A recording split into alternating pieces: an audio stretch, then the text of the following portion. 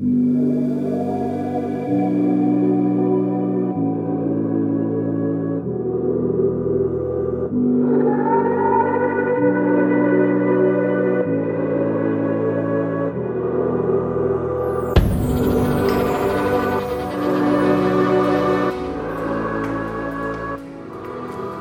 to the premiere broadcast of Life's Tough, You Can Be Tougher.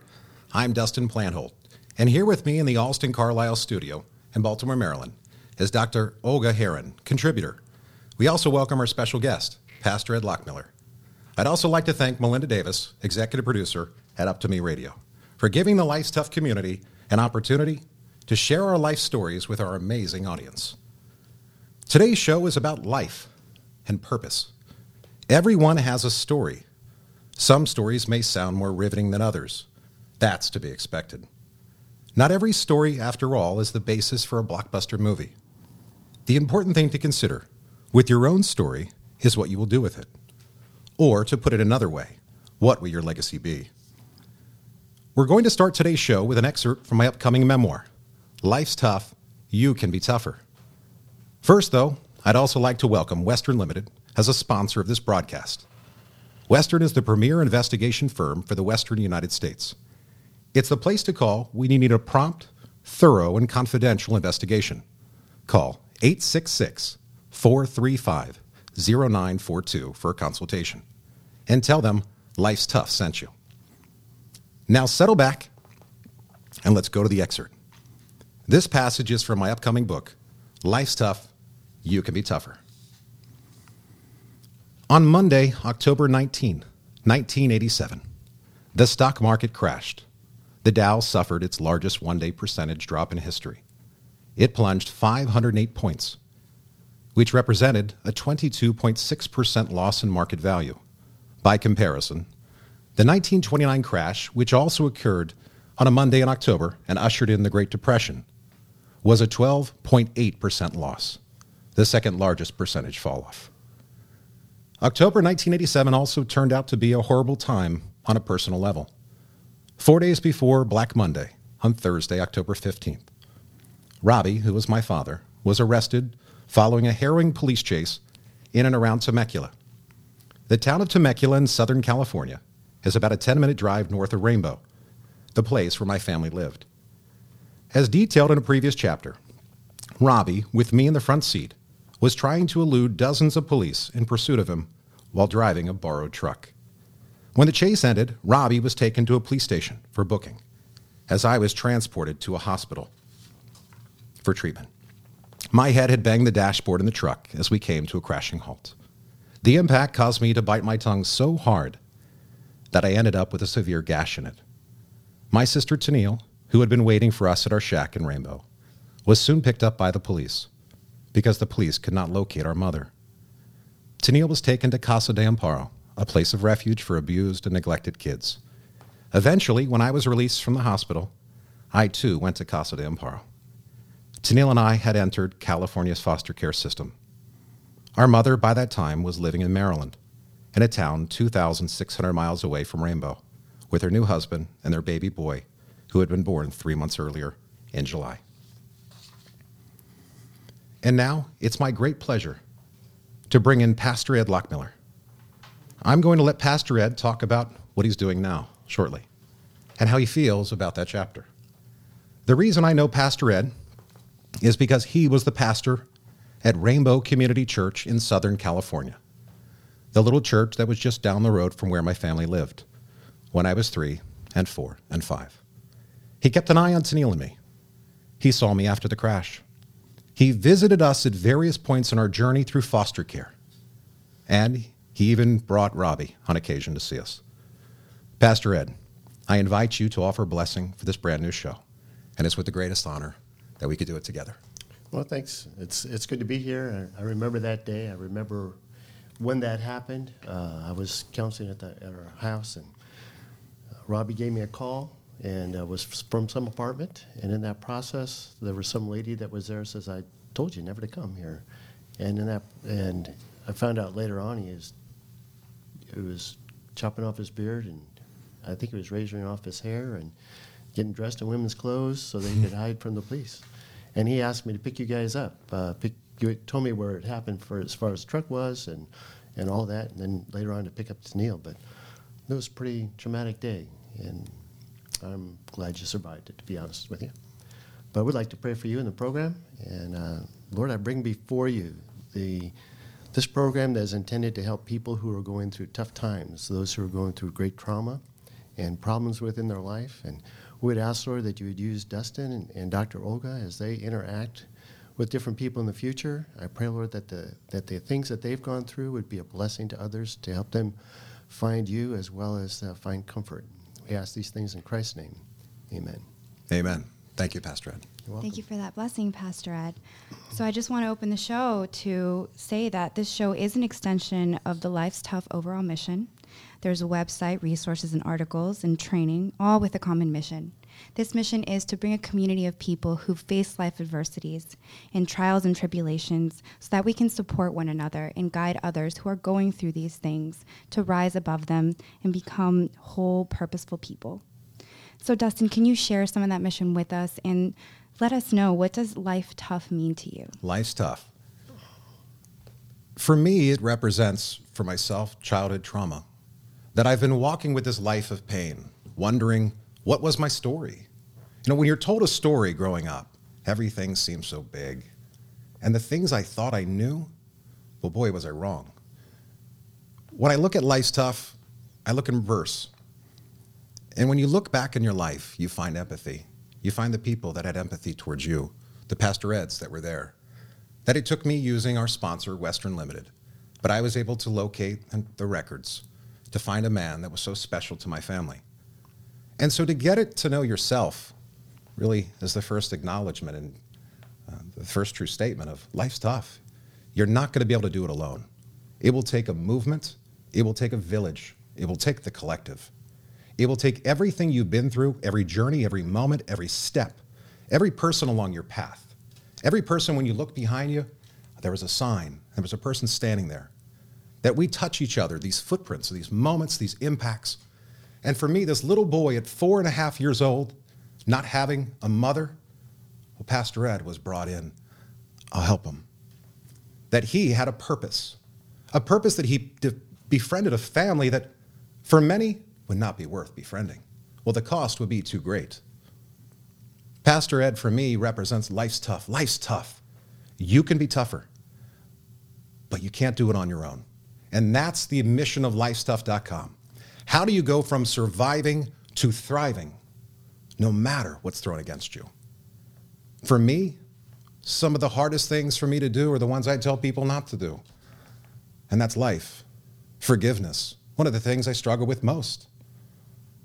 Well, what about abandonment? What about pain? All of us have experienced these moments in life. All of us walk around wounded, wondering why we do the things we do. When we look at the decisions we make, biological, physiological, social, and the way we adapt. Life's Tough is more than me. It is bigger than me. It is about creating torchbearers. It's about bringing experts like Dr. Olga in to help fix people like me, help to give me the strength and encouragement to know I'm not crazy, to help me understand and realize, looking at Pastor Ed, that even when it may not be in my best interest, to show an act of kindness will eventually put somebody like myself at age 35 in a room of people that put their trust not just in me, but in Life's Tough, the movement.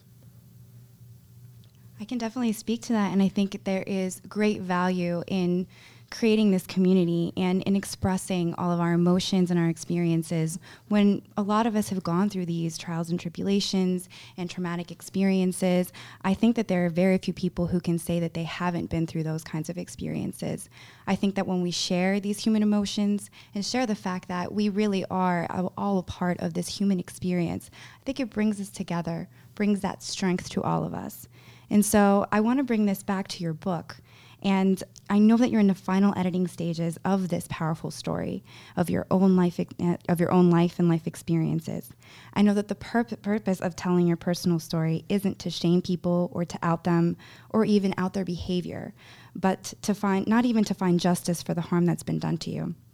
Can you share what your goal with sharing your story and publishing this book is?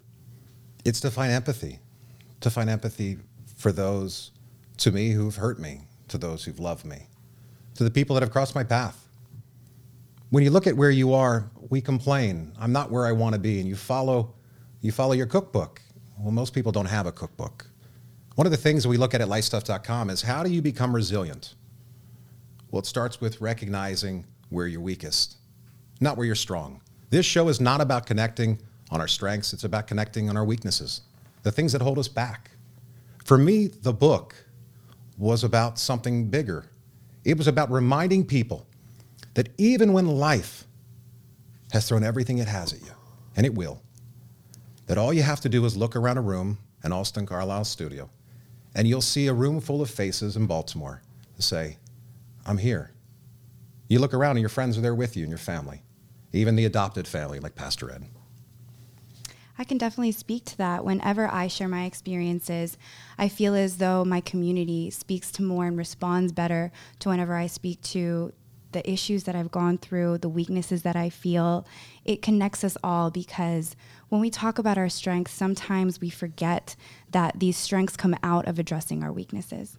And I feel as though people feel very alone when they think about their past and their stories, and social media and the public faces that we put on can make it seem like everyone else has an ideal life and smooth sailing. And so for people who've gone through loss, trauma, abuse, or neglect, that can add to that feeling of being alone.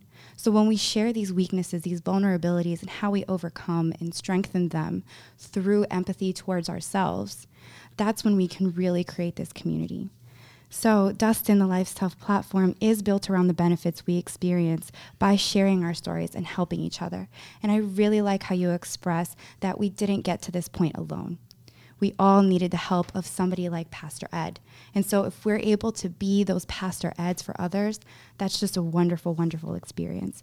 So can you take a minute to explore with us what that means to you? You know, I'm going to throw the question to Pastor Ed. I want to know why the Roper family?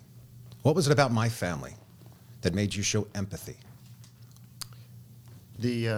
Probably the best answer is that Jesus Christ.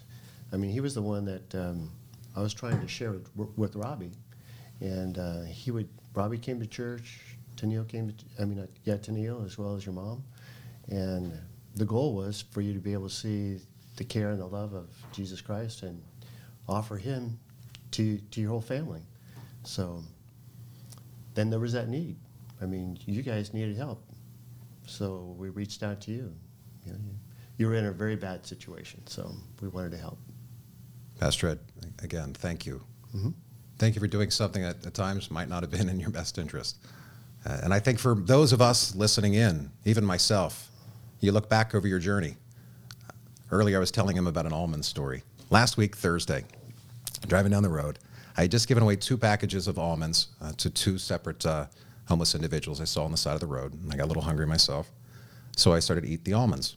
Now, I had just done this act of kindness. Not that it cost me anything. It was, well, they're hungry and I got a bag of almonds, so why wouldn't I give them a bag of almonds? And I bit into the almond, and I felt this crack in my tooth. Something didn't feel right. Saturday, I text a good friend of mine, hey, I got a problem. Something's wrong with my tooth. I go see him on Monday just to get my tooth checked out. And he says, Dustin, you need a root canal. That's life. Even when you do acts of kindness, there is a cost.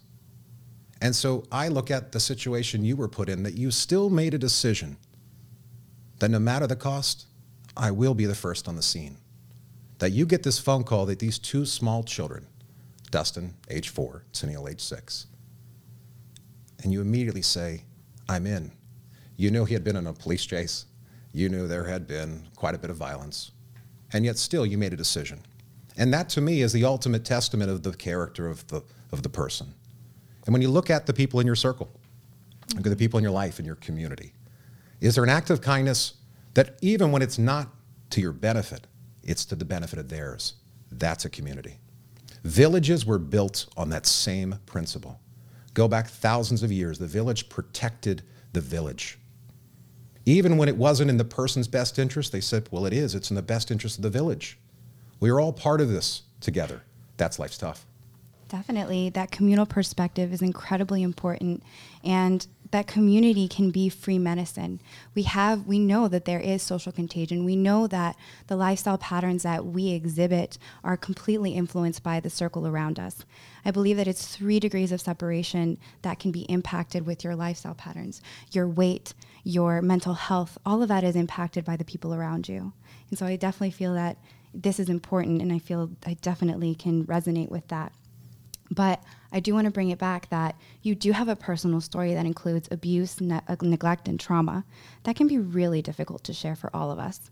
And I think it might be helpful for us to explore the benefits of having a safe space with trusted people in the process of exploring that, and as you said, processing and looking back to see how far you've come and where you're going, and to create that purpose, right? So can you maybe talk about that a little bit? Yeah, we can talk about that. So in the book, I talk about a moment in my life where I was at the bottom. I was 19 years old. I had just been in a baseball accident at Harford Community College. An accident so severe that they sent a helicopter in to take me off the field.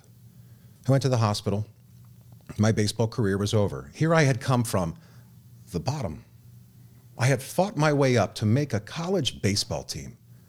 Wow, I did it. And it was a long fly ball, as they say on TV, and I gave everything I have. Because in life, all it takes is all you got. And I took off running. I have it. And I jumped. And another player knocked me down. And the pain that shot through in my mind, it's over. All of it's over.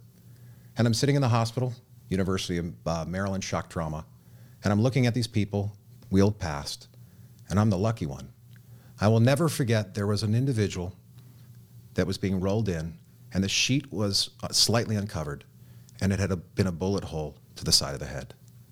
And here I am feeling bad for myself that I got to take a helicopter ride. Well, what happened next was 32 days of painkillers. The bruising, the swelling, the pain, the embarrassment, the shame. I'm not on the baseball team anymore. My coach had said, get him off the field. I'm telling the fellas I'm not that tough. For me, it was hard. 32 days, 2 days before the big moment, I get a phone call from my sister. She's currently at this point in rehab in Nevada. And she says, hey, Dustin, how you doing? I'm not doing too well. Well, what are you taking for the pain? They got me on painkillers. You need to flush that down the toilet immediately. When you see what happened to our family, I'm in rehab. Flush it down. And tell me about the depression. It's getting worse. Does anybody know? No, I don't tell anybody. It's shame and embarrassment. I had everything going for me. See, what happens when you show people the outside, they don't know what's on the inside.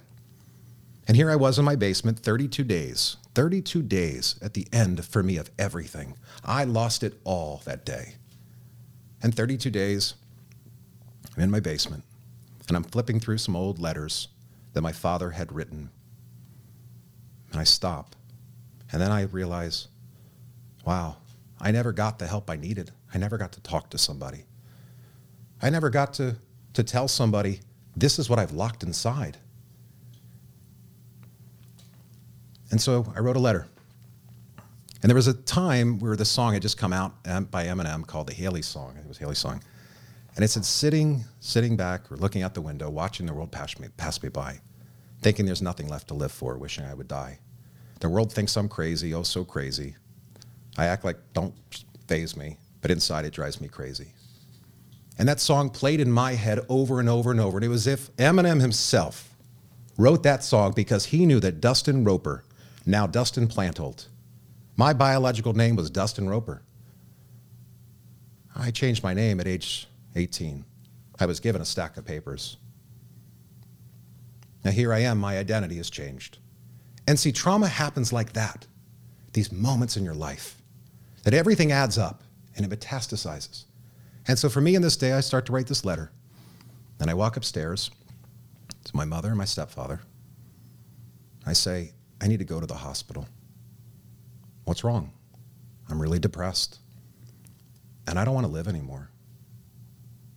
I felt at that point there was nothing else to live for. And so I read them the letter My mother said, "Are you sure?" And my stepfather, "Sure." And I recognize they want to make sure this is a real moment of not just somebody who's emotional. But they drove me that night to Franklin Square Hospital in Baltimore, Maryland.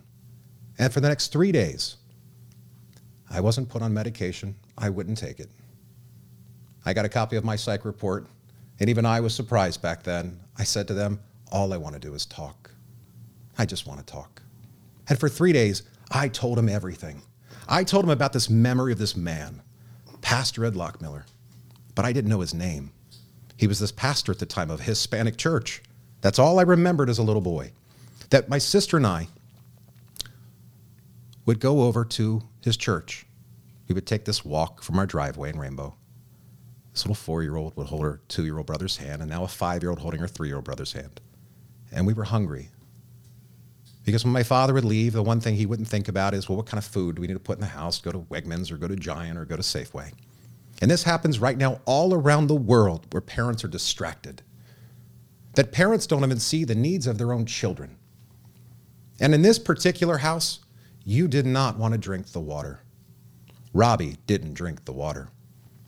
So Tennille and Dustin, the older sister Tennille, don't drink that water. And so we drank Dad's beer. And when we were hungry, when Robbie wasn't around, we'd either steal from the local mini mart or we'd head over to Pastor Ed's church. And Pastor Ed, to him, it was just, why wouldn't you do this? And he let 2 dirty, grubby little kids into his church, back to his food pantry, and gave us enough food for the day. You know why? Because he knew these 2 little people would not be able to carry bags of food. And he'd feed us, and he'd pray over us. And he took that time to get to know us, this relationship. And so for me, when we look at where we are, you have to look at where you've been. And in that day, those 3 days that I spent in Franklin Square, I got to know exactly where I've been. I came out stronger. And on my report, there was an interesting note. And it said because of the religious views of the family, that it's likely he won't get the treatment he needs going forward. And that to me is why. Why do we live in a world where we cannot blend science and a personal relationship with God? Why can't we find this way to blend them together? And so, looking at where you are is where you've been. I think that's a very, very powerful story you just shared with us, and I appreciate you sharing that with us. I definitely, from my own personal experience, have felt the same. And I think that God has brought me to a place, God, the collective, whatever you would like to call it, has brought me to a place where I'm very, very lucky and I'm blessed because I'm able to do research that does blend spirituality and biological mechanisms to look at these outcomes. But I wanted to touch upon, when you were describing yourself, you kind of spoke about emotionality in kind of a negative light. And I think that that's a societal and cultural norm that kind of shuts us down whenever we talk about our emotions and share our experiences, because it's just so painful. It's painful not to just express them, but to hear it from another person. So when you access these painful memories and emotions and trauma, they can be pretty intense. So events that occurred decades ago can flood back as very strong, painful memories. So in response to this, can you please express to us what are some of the healthy strategies that you found helpful in dealing with these situations? Helpful strategies. I've been blessed. I always have a strong core of people to rely on. I call it my Sherpas, my mentors, the people that, quite frankly, know more than me, that will look at it in a way that, well, Dustin, you got to take yourself out of the picture and you got to put somebody else in. Years ago, a mentor of mine, John Greif, John gave me some advice. It is what it is. And then he also said something else. The only person you will ever have control over in life is yourself. And for years, he said it over and over. For 11 years, he told me the same thing. And one day it finally hit me that it's only a tug of war if both pick up the rope. That if you can only control yourself and your responses, the only thing you can control is your own lane. I can stay in my lane. Look behind you and go in reverse. How many people have been in your way? How many people did you cross over into their lane? For me, it was getting to know the good, and more importantly for me, getting to know the bad, the things that held me back. I was a 20-year-old kid. I got picked up by a modeling agency. I was living in New York City. I also had an apartment in South Beach, Miami. It was also overwhelming. Here I was, this kid that started at the bottom. Now people are saying they think I got a special look. And I go into the big city, my mother brings me, and we visit all these different modeling agencies. And I get signed by one agency, at the time it was called Wanted Modeling Management. And now I was welcomed into this world that I'll call Sodom and Gomorrah. A world that when you're exposed to the world, what are you going to do when no one's there? What are you going to do when no one's looking? And at that time in my life, 19, I left Shepherd Pratt, 3 days. Less than a year later, I'm now in New York. I didn't have the Sherpas yet. I didn't have those role models to come into my life. Those role models to help me to say, you're going to go out to a place, and because of where you've been, you're going to be the first one that's going to fall for it. And so I went. I talked to my sister before I went out to New York, and she told me, brother, stay away from it. Stay away from the drugs. Don't touch it. And night after night in New York City, the temptation was too much.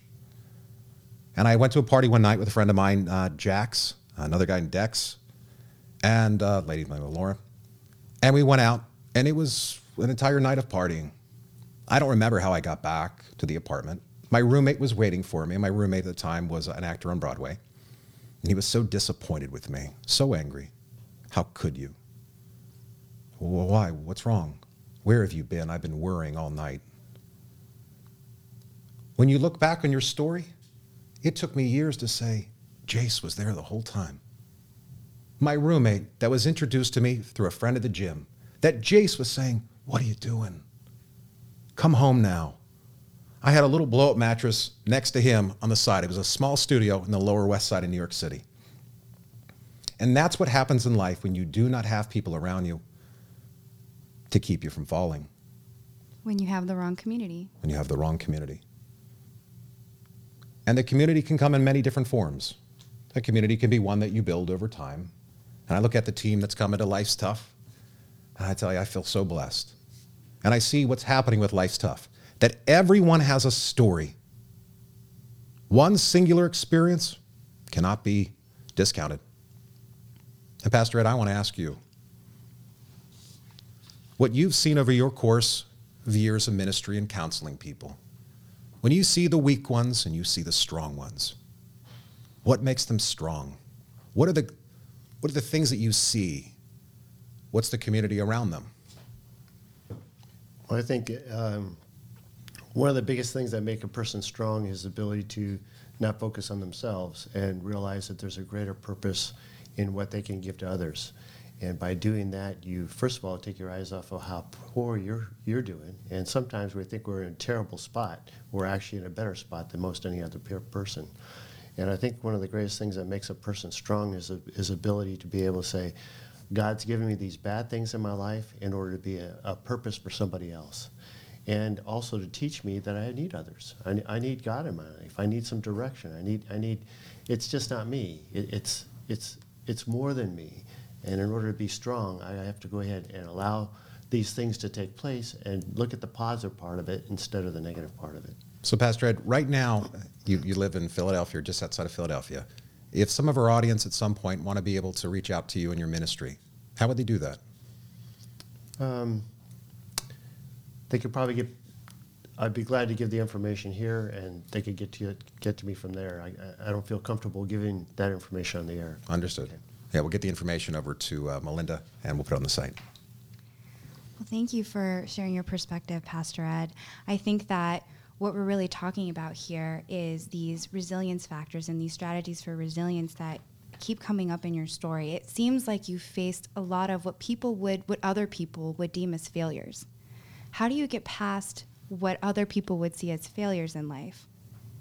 So failures to me are merely things that happen along the way where you have to figure out a way around them.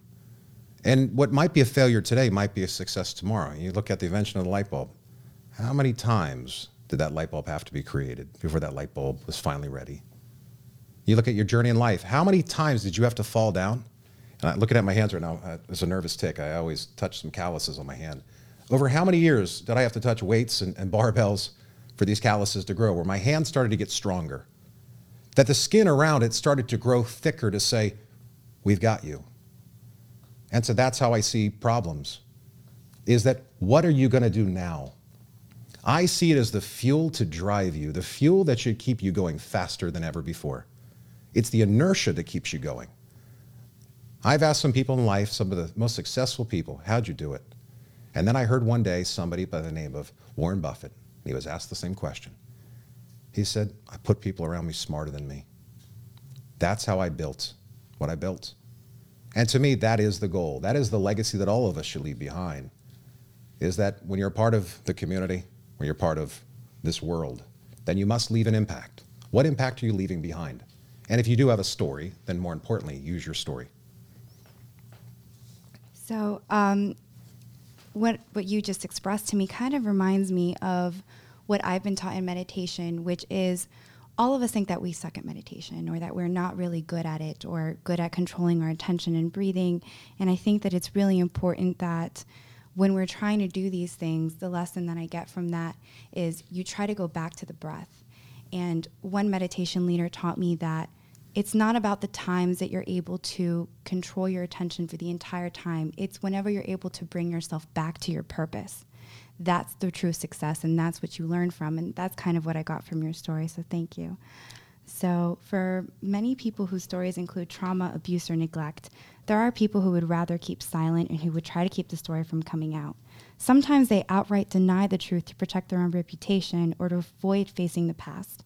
Can we talk a little bit about how individuals who are ready to share their story can handle that? Boy, you have to have a strong foundation. You've got to build people around you, put people around you to keep you from falling. Because one of the most painful things for me of learning where I've come from, well, you got to live it again. You go through your journey. And so the foundation around you is more important. That if you're going through something right now, if you're being sexually abused, if you're being beaten by a spouse, if you're going through depression, if you have worry and anxiety, every single person out there listening has something they've locked inside, something dark, something deep. Ask yourself, isn't it time to be free of it, to live in the light? How do we become resilient? We have to learn from our mistakes. Before we continue, I'd like to again thank our sponsor, Western Limited, the premier investigation firm for the Western United States.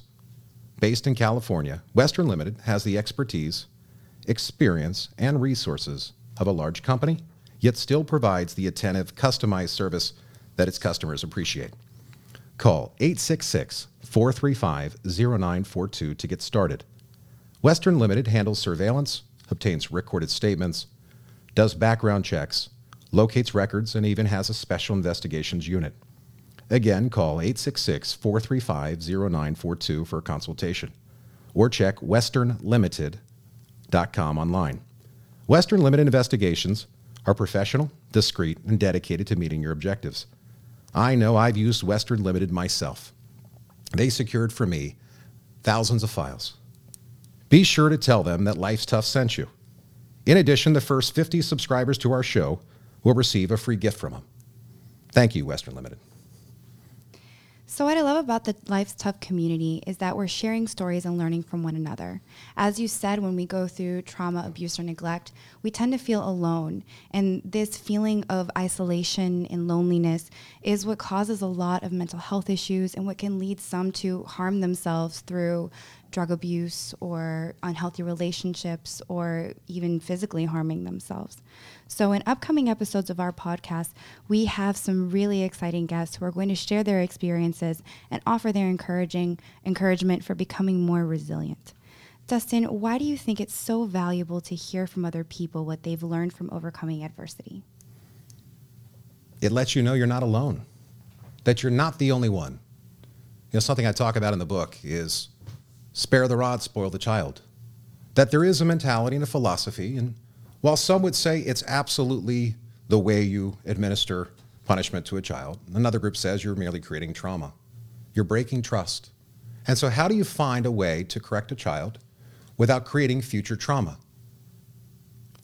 What happens when you're that child where you've been spanked, Trust is broken. What happens when you're now afraid of your parents? A fear of them, not a love. There are people out there in this world that some of the worst atrocities I've ever heard, I hear their stories. And it makes me think that mine is not so bad in comparison. I speak at a number of events around the country on foster care or child welfare or trauma. And I heard a story of a young girl that her family couldn't afford her, so they put her out in the street. And this young girl did find a home, but it was with bad people. And this young girl then became trafficked around to the other men. And then one day, a Christian organization came along and offered her a way out. They took the risk, as Pastor Ed did. They knew the cost or consequence could be greater than the decision. And yet this young girl now, she lives just outside of Philadelphia. That to me is so important that when you share your story, you can encourage somebody else that is going through the same thing. As I learned for me with this memoir, with this book, that it wasn't about me, that I can now relate to people on my weaknesses. That someone says you're crazy because at the age of 19, I'm 35 now, at the age of 19, I hit a wall. I hit a wall and said, I need help. Does that forever now make you a bad person? Does that forever shame you for all eternity? This person's crazy. How many people right now should check themselves in to go talk to somebody? I lost my sister in 2014. What happens when you break? Who's there to lean on? And that's why it's so important that when you are going through it, all you have to do is open your eyes, and there's a community all around you. There are Pastor Eds on every corner. There's Dr. Olgas. They're just waiting to give you advice. And they're not perfect, and they don't swear to be perfect. But you know, just that one day, they may be that one person that comes into your life that touches you, and they don't know why. They don't know what will happen. They just know, I have to. I agree, and I think that first step is to express what you're going through. Pastor Ed, do you have something to say about that? I think one of the things that happens when when a person is quiet and doesn't share their story, it's like having a needle in your arm, and you can't get it out. But until you share that story and say I need help, it's going to stay there. And when we don't share a story, it just builds up more and more within our life, and it just gets worse. So by sharing our story and giving another person an opportunity to give us input, that gives us an opportunity to get that pain out and get it taken care of. I agree, and I think that we do ourselves a disservice when we try to put on a facade and pretend like everything's okay, because the problem just gets so much worse to a point that we create this reality to ourselves that it's an unfixable issue, that no one can help us, and that we're completely alone, when the true reality is that that's really not the case. So over the course of this podcast, we're planning to share more of your personal story, Dustin, and some of the lessons you've learned and ways that you've used to become stronger. And we're going to have guests who share their stories as well as their strategies for helping and healing others. I want to take a few minutes before we wrap up here for you to share the part of your story that really motivated you towards this mission and your inspiration. Your sister Tennille was an amazing and positive influence in your life. She was your protector, your comforter, your friend. She isn't here with us anymore, but she continues to be your inspiration, and I think it would be fitting now, if you don't mind, to share a little bit about her with our audience, our new community of friends, to honor her and to encourage us all. Tennille Lemoyne Roper, born January 8, 1981. She became my mother in around January 1985. In September 1985, she became my full-time mother. My sister showed me a world where magic existed. She created for me a world where I didn't see the bad. I didn't see the violence. We were just two young children playing on the rocks outside of our home because nothing would grow on the ground. And we'd sit on these rocks and we would wait for either our dad to arrive or wait for our mother to return. These two young kids created this world that we heard, we saw the trees move. It became magic, and the rocks would talk to you. She became to me the toughest person I've ever known. I will never be as tough as Tennille. For Tennille, she stepped up when the times were toughest. She stood down to the bullies. She lifted up the downtrodden. She never gave up. When I was taken from her, from foster care, we had been in foster care now for about 7 months, and I was wetting the bed a lot. And my sister had to keep probably making excuses as the foster care report went. And she keeps saying, he didn't do anything wrong. And so now Tennille is trying to figure out a way, how do I keep my family together? She is a 7-year-old girl. I am now 5. We have spent both nearly 2 years at this point in foster care, waiting for a family member to come pick us up. And my sister would still create this magic. We would have games. The resilient people, they are all around you. They could be in your family. They can be in your neighborhood. And when she passed away, I finally saw it. And sometimes that's what it takes. That the ones who took the most beatings in their life, the one who took the most shots, had the worst upbringing, had nothing handed to them, would be the one to me to say, I wish I could have your heart. When we left Rainbow, California, for us it was a new beginning. Here I am, 5.5 years old. My sister's 8. She arrives in Baltimore, Maryland 1 month before I do, into this new world, this new land, into the new rules.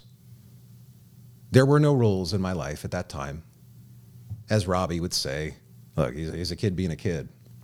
And now what happens when children are taken from one home into another? What happens when parents fight over children? What happens when parents take children from the other parent? The kids are stuck in the middle. I was talking to a dear friend of mine earlier, Orrin, who was telling me this story about this tug of war, that he remembers this moment in his life where his parents were fighting over him.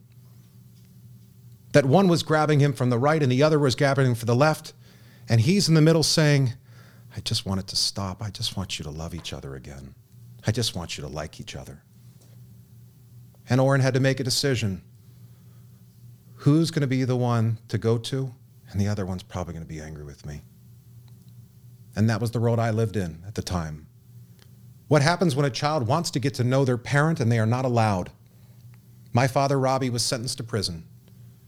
He was in for nearly 16 years of my life. He left me in December 1988. Nearly 3.5 years after my mother had left the family. Here I am now, this little boy, getting to know a stranger. And I'm excited. What little kid wouldn't be excited? I get to go on an airplane? I'm just a little boy. And my sister was there waiting for me at BWI Airport. I remember coming off. At that time, you were actually everyone was allowed to walk there. There might have been, 20 people, 30 people. And I remember my sister looking at me. And I come up to her, and I have her now, and I felt safe. Who in your life represents safety for you? Who do you run to when it's the darkest times and it's the darkest hour in your life? Who is that person? And if you do not have them, you will not survive. You will not make it on this journey. You will fall and you will collapse. Have that sounding board. There are people right now in churches, in communities, in your life, at your work, where you can say, I'm going to tell you, but I need your opinion. I remember Pastor Ed was telling me that at the time when I was in foster care, Robbie had been released. He was on probation, and the state still wouldn't give custody to him. The state was still searching for the mother. And yet Robbie now goes to Pastor Ed and assumes Pastor Ed's going to take my side. And so he calls Pastor Ed for a character reference. Pastor Ed said, sure, I'll go with you. Robbie's all proud. Right, I'm going to have my pastor with me. He's going to vouch for me. And Pastor Ed tells the story. And Pastor Ed, would you share with us that day what happened when Robbie Roper brings you? Well, he took me to the court, and the court asked me to come up in front of the court to just give a reference, what I think the lawyer would say, what do you think about this? What do you think about that? And I told Robbie beforehand, I'm just going to be honest. And afterwards, he says to me on the side, he says, you didn't do very well for me. I said, Robbie, I told you I was going to be honest with whatever they asked me. And he just was always surprised. He was really surprised that I was honest, I guess, or that I had looked at him from the perspective and saw him in that light. But it was interesting. It would have been very interesting. And for Robbie, when I asked him that same question, or I threw at him and said, here's what Pastor Ed said. I said, weren't you angry with him? No. No, he wasn't. Why would I be angry with him? I said, but he didn't agree with you. He said, well, he wasn't supposed to agree with me. He's supposed to give his opinion. He gave his opinion. Robbie Roper respected Pastor Ed Lockmiller. He went to him. He even allowed Ed to give him counseling. He and my mother were counseling with Pastor Ed. This is a man that Robbie trusted. When we went into foster care, Pastor Ed was asked to take the kids. He didn't flinch. The state said, we can't do that. You're not a licensed social care worker. So where we are right now in life, where you are in your journey, I ask you, who is your Pastor Ed? Take away the title. Who is your Ed? Who is your guide? Who is the Sherpa in your life? Who is the person when your darkest days, and you will have them? 2016. Life was going good for me. What I didn't realize was that, boy, take heed lest you fall, as the old saying goes. And then all of a sudden, overnight, it seems like my life had gotten flipped upside down. I had made a decision to sell a company. At the same time, another company that I had agreed to go work with to lead sales, marketing, and strategy was being put out of business. The fear that hit my stomach, the fear in my chest. Everywhere and everything I have done is for nothing. I was depressed. My wife that night had a meeting to go to, or had a party to go to. I remember telling her I was going to stay home. And I sat in my bed, next to the bed, and I thought, what's the point? What's the purpose of this? Why would I continue to feel this pain? This pain of being left behind, this pain of coming into this home where they've got a new child? The confusion of a little boy saying, for nearly 2 years, the state's told me I'm really broken. They told me I'm a bad influence on the other kids. They bring me to therapy every week, and they tell me my mother can't be found. And well, my dad, he's dysfunctional. And my dad was abusive. Not towards me, but towards my mother. I didn't see it, but I did see the reports. And Robbie, when I asked him, did you ever hit my mother? Yeah, from time to time I did. I said, was this ongoing, continuous? No. Doesn't make it right when I did it, though, but it wasn't. At the end of your life, or where you are in your life right now, ask yourself, who have you hurt along the way? Who needs the most grace? And here I was on the floor feeling bad for myself. I thought of my sister. What would Tennille say? She had died 2 years earlier, and that had hit me like a brick. I lost my sister. I never really grieved for her. I did. I was angry. I was sad. I was crying. It was a different kind of grief that had not happened, and that was, I lost the toughest person I ever knew. That she can be taken from me, then I can lose everything tomorrow. And then, what am I going to do with this now? Where will my journey go from here? What will I do with it? And who's right behind me to hold me from falling? That is the mission of lifestough.com, is that everyone has a story, everyone has a pain. My mother had to see her mother get put into a health mental institution. This poor child had to watch her mother be taken from her and being thrown into dysfunction. And my father, Robbie, at age 14, Robbie was sitting at the kitchen table. His father, Bob, my grandfather, passed away in August this past year. And Bob comes in and says to Cheryl, my grandmother, adopted grandmother, Cheryl's his stepmom, and says to Cheryl, if you open your mouth one more time, I'm going to close it for you. When I interviewed somebody else about it, they said, his words were, I'm going to break your jaw. And she said something, I don't know what the comment was. No one really did know what was said at the time. But my grandfather Bob struck this woman that day. And sure enough, from what I've been told by the people who were there, it broke her jaw. My father attacked his father. My grandfather was a giant. He was a wrestler in college. Robbie, he was a scrapper. He could box a little bit. He stood up that day and said, enough. He and his dad, over the next 5 minutes, they fought fist to fist, face to face. They were wrestling in the front yard. And as Robbie said, I was just a 14-year-old boy trying to keep my dad from hitting my mom. And now my dad, a professional wrestler, knows how to take me down and starts pounding on me. And you wonder why violence begets violence. And we wonder why in this society, where'd you come from? Where'd your grandparents come from? Where did their great-grandparents come from? What is your story? Have you checked your own DNA? Have you sent out for a kit to just finally figure out, I am not American Indian? I was told the rumors, the stories, we're American Indian. Well, they weren't substantiated. 70+% of me is English. Another 30% of me is Irish. The other 10% is somewhere else around the area, in France and in Finland. Wow. My ancestors, how many of them did this to their families?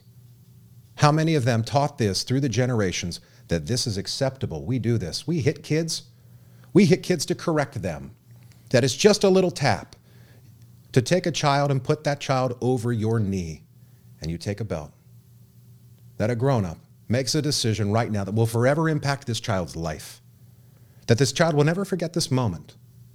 That is happening right now everywhere around this world. And so to me, when I see my sister, when I think back as this girl, this young girl, I see beauty. There was a song that came out, it's called Beauty and Ashes by Celine Dion. And the whole premise of the song is that out of ashes comes beauty. That for me is the mission of Life's Tough, that through the ashes, through the pain, through everything has been burned around you, through scorched earth, from Rainbow, California. You couldn't grow daisies there in my yard. You couldn't grow roses. You could grow avocados. That from beauty came from ashes.